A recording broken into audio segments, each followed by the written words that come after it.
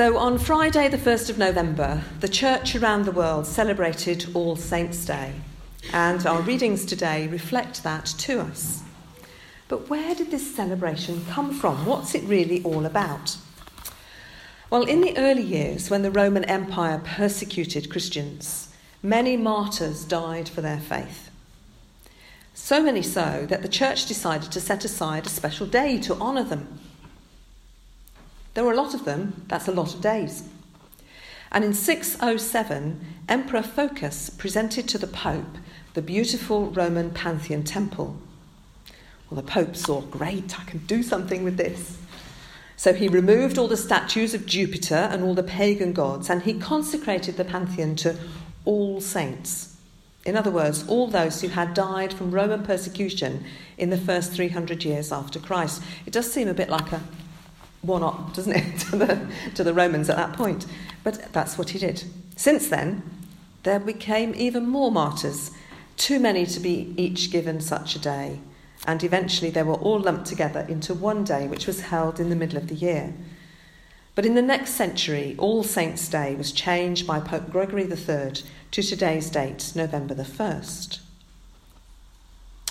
In the 10th century, Abbot Adela of the Cluny Monastery in France added the next day, November the 2nd, as All Souls' Day. And this is a day to honour not just the martyrs, but all Christians who have died. And of course we will do that here this evening at 6 o'clock. Everybody is very welcome. Sadly though, many unchristian superstitions continued.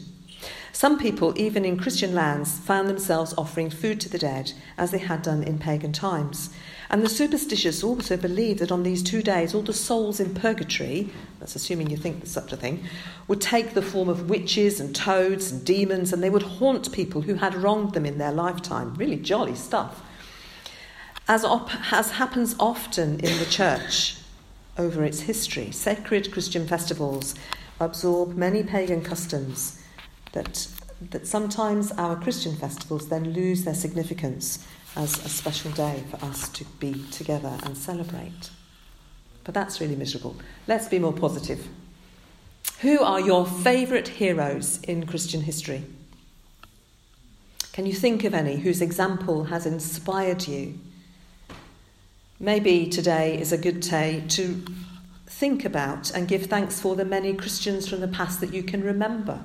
People who have perhaps had an influence over you. They might be famous, they might be not.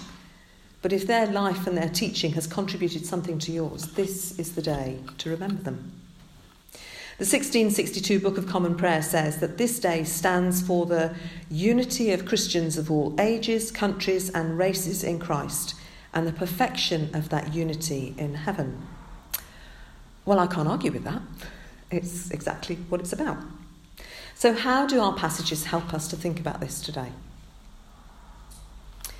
The letter to the Ephesians, it was probably written as some kind of a circular sermon. There is debate as to whether Paul wrote it or not, but we won't worry about that today. We'll assume that he did. But he doesn't have any kind of greetings in it as his other writings have, so there is a bit of a worry that it might not be by him. But it's definitely some kind of a circular sermon that was passed around. Maybe there was a line, fill in the blank with the name of your church here, kind of a line, where we read Ephesians today. It was clearly written, however, to show everyone the nature of the church and the Christian life, particularly to those who came from a pagan or a Gentile background. And it was to remind such Christians that Paul's theology of salvation never disowned the Jewish background from which the now predominantly Gentile church came. It would seem that the Gentile Christians filling the churches at this time were adopting an easygoing kind of attitude to their faith, especially in relationship to the Jewish past of salvation history. That idea of Abraham, Isaac, Jacob, Joseph, Moses, David, all those people as being really important to us. As Gentiles, they were struggling with that. Well, they weren't struggling with it, they were just ignoring it, really. We're church today. And I think sometimes, even today, if we neglect our past, we disturb the future, if that makes sense. The passage we've heard reminds us of who we are in Christ, of what happened to us when we believed, that we were filled with the Holy Spirit. And Paul writes about the way that the Ephesians' faith has affected the way that they live. It's given them a love for all God's people. And Paul prays for more of that for them, that they would know even more deeply to the hope to which they were called, and not just now, but for all time, connecting them to the work of Christ on the cross, but also the work of Christ through them in the world they inhabit. I suspect there's echoes of churches that plant churches there, in the way that we are doing exactly that. The gospel reading we had echoes the Beatitudes from Matthew's gospel, with which we are probably more familiar than Luke's version of that conversation that Jesus had. We call that the Sermon on the Mount in Matthew's gospel, don't we? Here, this is a sermon on the plain, a level place rather than a mountain. And just as an aside, Luke always reserves mountains as places for prayer. And had we read a bit earlier, we would have discovered that Jesus had just chosen his 12 designated apostles, separate from disciples, if you like, but the apostles at that point, up on that mountain. Now on the level plain there's a large crowd, and Jesus speaks to them all. Some of them, the apostles, some of them, the rest of the disciples, some of them just onlookers. We might even say they were just nosy. What's going on here then? How many of us have joined on the back of a crowd or a group of people all looking up at something? Or what are they looking at? I don't know, but they're all looking at something. Maybe it was like that. I don't know. Jesus has the conversation, and then he turns particularly and focuses his attention on his disciples. I'm suspecting that he probably means more than just the 12 at this point, but I don't know.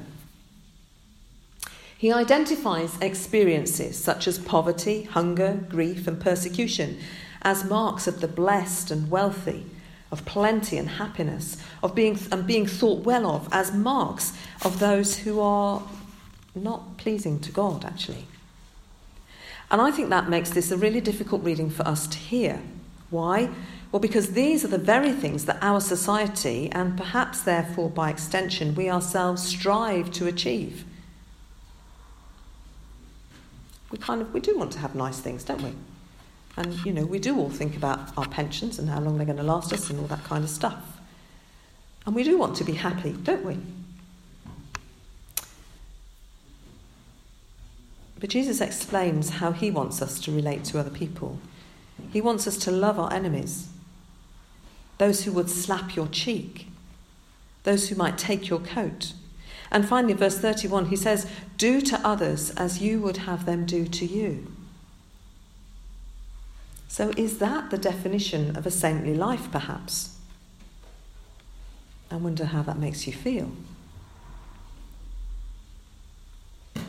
Last week we baptised little Roman, and he is now on a journey, just as we are, to be and to become saints. If we concentrate on that idea that saints are very, very, very, very good people, nearly perfect people in fact, then I suspect we're missing the point. Many saints have been very bad people, while becoming rather good, maybe. So, St. Francis of Assisi, for instance, he was a rich, profligate, idle young man with a penchant for war and its spoils. He really enjoyed a good battle. But he became, by the grace of God, a most humble, Christ-centred and gentle example of faith. St. Augustine of Hippo, a womanising heretic, who, again, by the grace of God, became one of the Church's greatest thinkers and influencers. We can compare him to those YouTubers that are known as influencers today. You must have come across those at some point. These people who go on YouTube and do some probably quite insignificant thing, really, but actually it influences a whole group of people who see their YouTube clip and want to be like them. Such that some of these people have reached celebrity status. Hands up those who watch Strictly Come Dancing. We see. So who was the YouTuber last year that was famous? Which one was it? Joe Sugg. So he's gone on now to be continuing to work in the Strictly sphere, doing the podcast. So he's doing what he did before, but now he does it with great celebrity status. And one of the celebrities doing the dancing, whose name has just completely gone from my mind, Saffron, thank you. She's a YouTube person. Well, 5 years ago, what was a YouTube person? Who knows?